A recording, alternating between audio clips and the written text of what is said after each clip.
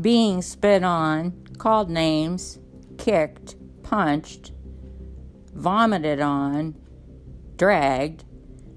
These are all things that I have gone through in the past, 20 to 30 years as, you'll never guess it, but it's as a nurse.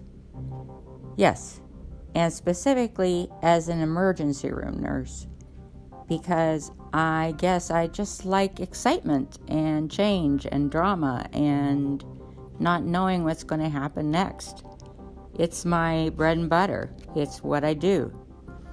And I want to share some of the moments I've had over the past 20, 30 years and ask some of my colleagues to join. So let's listen to